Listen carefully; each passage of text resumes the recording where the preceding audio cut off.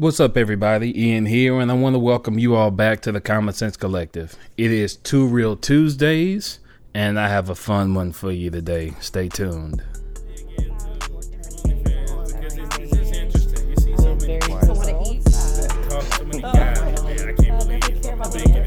I do. They just taking advantage of the system. I don't know. I can make it a pretty interesting show because it's always fun and it's like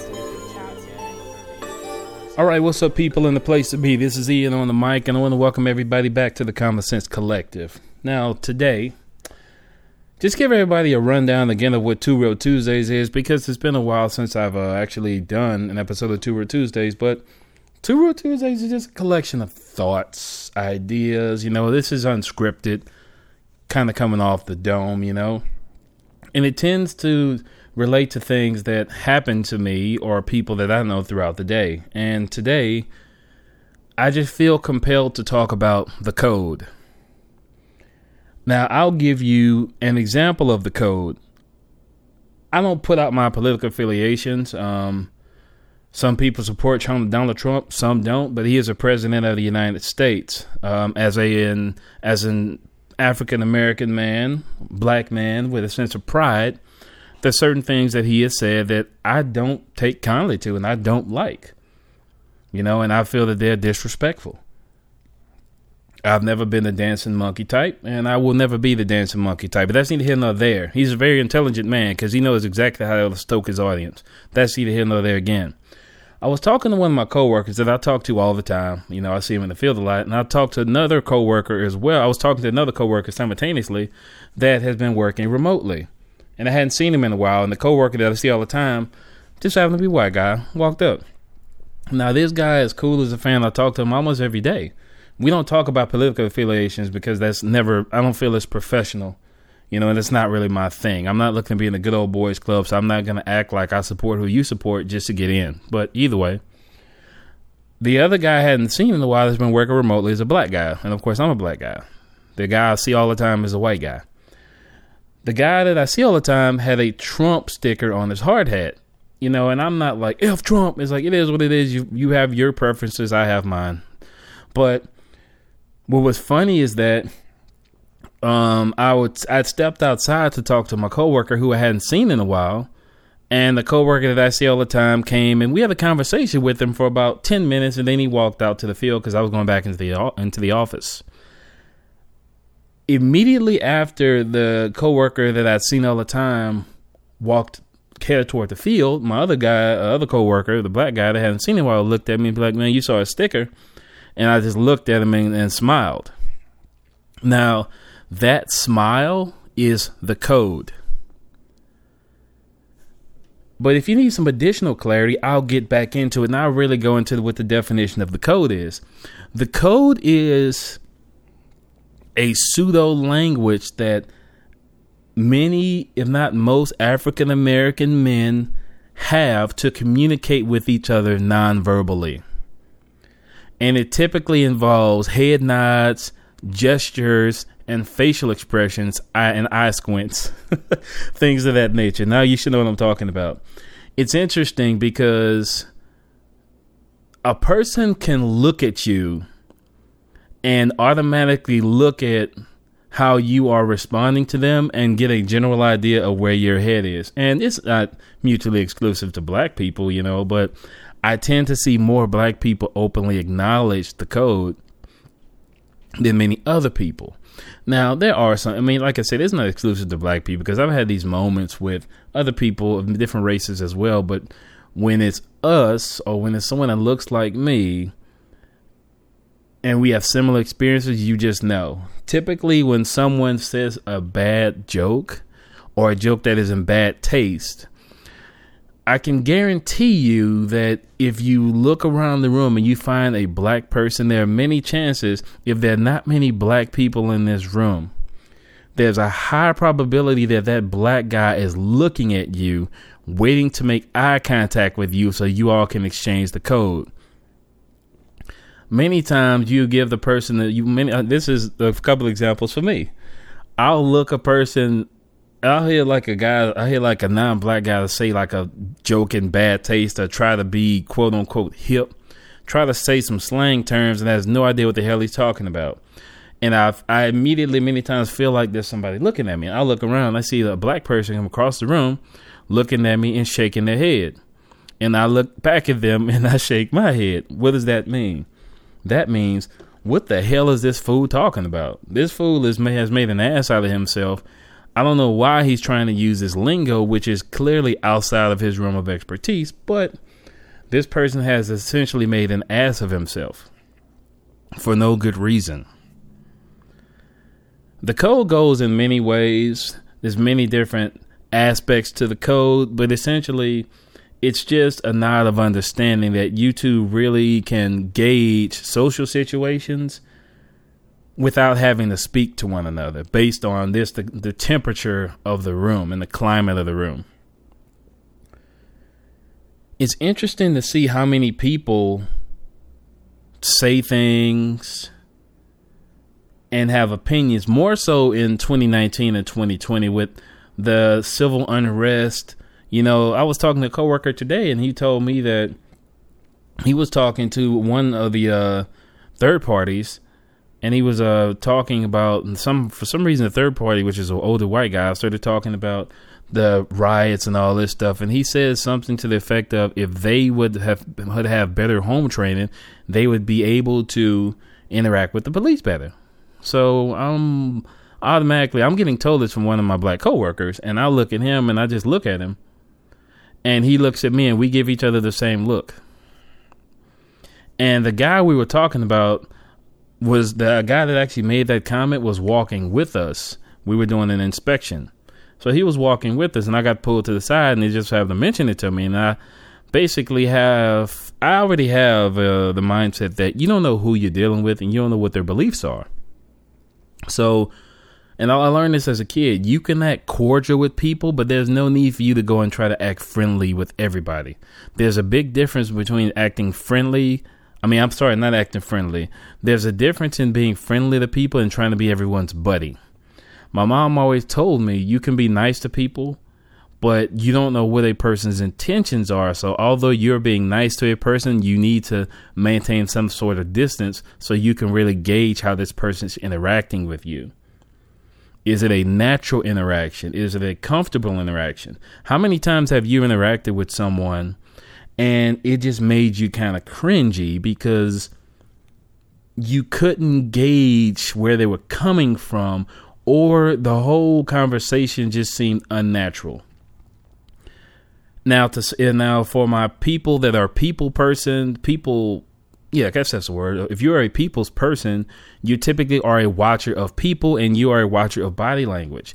Typically, I can tell when someone is not comfortable around me, or when someone is only being nice to me so that they don't make for an awkward situation. Like they really don't want to talk to you, so to speak, but they don't want to make things awkward. So they just kind of have a little shrug back, smile, listening to what you're saying, but you can see that they're not comfortable. It's interesting how many instances that everybody faces, but particularly people of color in the workforce. And that was one in my mind. That's one of the things that created this nonverbal code, because we always crack jokes. But if we're going to be real about the situation, typically in a workforce, you'll have a bowl of salt and a couple of teaspoons of pepper. And you know what I mean. If you don't, then it doesn't concern you and it's not something you should be worried about. But if you do know what I mean, you know exactly what I'm talking about. There typically aren't many of us, you know, and as one thing I experienced as I began to really grow in my career has been, as you begin to age, you begin to realize I began to realize the value of a lot of the guys I worked around. Because when you come out of school, come out of college, only thing you know how to do is learn book stuff. I mean, I had some labor experience because I worked field work in high school and during college, but you're going to learn most of what you learn from the gentlemen around you.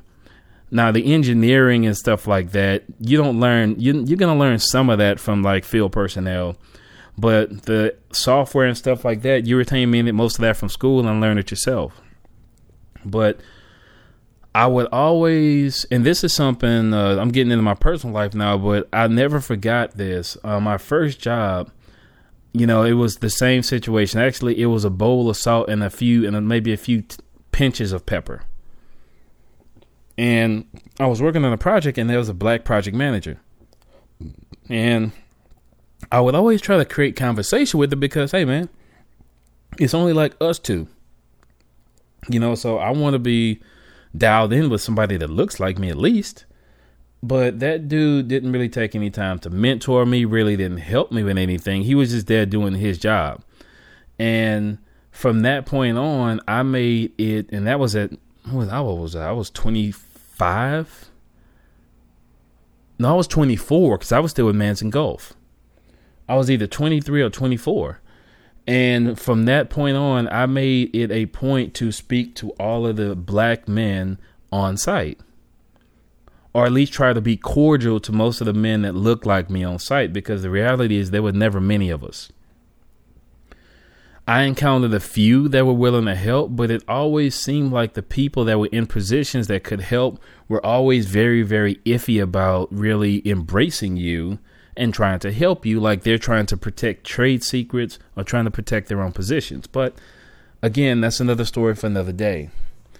But I made a concerted effort to greet other men that looked like me, that were professionals, just so I could begin to build my African American network in this industry. This entire industry is a bowl of salt with a few specks of pepper in it. So from that point on, I began to reach out even to the field guys, because I mean, one thing about that you have to understand about construction is the work happens and the money is made in the field. You can manage the money in the office, but the people that are generating the money typically are in the field. They're physically doing the work. You're managing the work.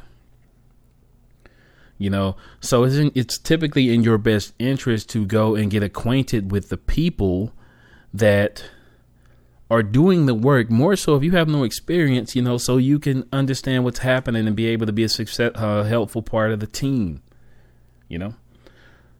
So I began to just introduce myself to people and build up my professional network. And what I've noticed is that there's certain people that you work around that they're very attentive to the fact that you're going out of your way to greet them. There are many people, like on the current project, there are a lot of guys that are just labor guys that know my name simply because I walk up to them. Hey, man, how you doing today? Hey, what's up, man? I laugh and joke with the guys.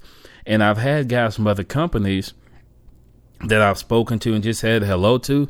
People watch you. That's something else we always have to realize. And even when we're displaying the code, there are always people watching you, and they have little funny jokes about it and stuff like that. But one thing I've noticed on my current project is a lot of the guys from other contractors have approached me with questions about what I do. How do they get out of a field position into a management position? How do they get on with Holder and things of that nature? You know, so making these friendly salutations can really open up your world to people that you may not have known. You may see some of these people in public and they'll be super cool with you simply because they recognize you as a friendly face from the project. More so, or whatever job you're on. More so if you're in a project or a situation with a bunch of assholes. The friendly person is always going to stand out, more so when the friendly person looks like you. But with that said, even them, sometimes the code just gains you cred. You know, you could see someone from across the room. I mean, you could see something dumb happen and you'll look and you see another black person maybe glancing and they'll see you and you'll spot each other and y'all both shake your head and laugh. Later on, you could see this person. This has happened to me before, just in passing, where you'll see something happen. And then, I mean, ultimately, that's almost like a trigger if you think about it. For all my black people out there listening to this, and not even black people, just everyone. How many times does something stupid happen and you begin to look for someone in the room that is having the exact same thought process that you're having? Now, I want you to sit and seriously think about that. Think about the last time something dumb or just plain cold cut stupid happened, or someone that was trying too hard and doing too much. Think about the last time that happened. Upon it happening and that awkward silence kicking in because they completely failed, how many of you looked around to try to make eye contact with somebody to see if they were thinking the exact same thing that you're thinking? Happens all the time, you know, but it's just interesting. And I wanted to talk about the code today because there's a greater message in it. I try to be a people person, but you never know what bridges you can build just by being cordial to people. And also, nonverbal communication is very important. Some of the biggest messages that I've ever sent to people have been nonverbally, be it a serious face and a point, be it me pointing at my watch, being me swirling my finger in the air saying, hey guys, we got to move. It's time to go. Wrap it up. All of these things, you know, nonverbal cues are very important. Nonverbal communication is very important. Sometimes more important than verbal communication, depending upon the situation. But I really wanted to touch on the code because it was interesting and we all do it, whether we know it or not. You know, they're words, depending on what region of the country you're from, even, they're words that I'm going to use that you probably never heard of. I have a coworker that grew up in the Midwest and spent most of his adult life on the West Coast, or the latter half of his adult life on the West Coast. And they're terms that I say that he has no idea what they mean because they're Southerner terms.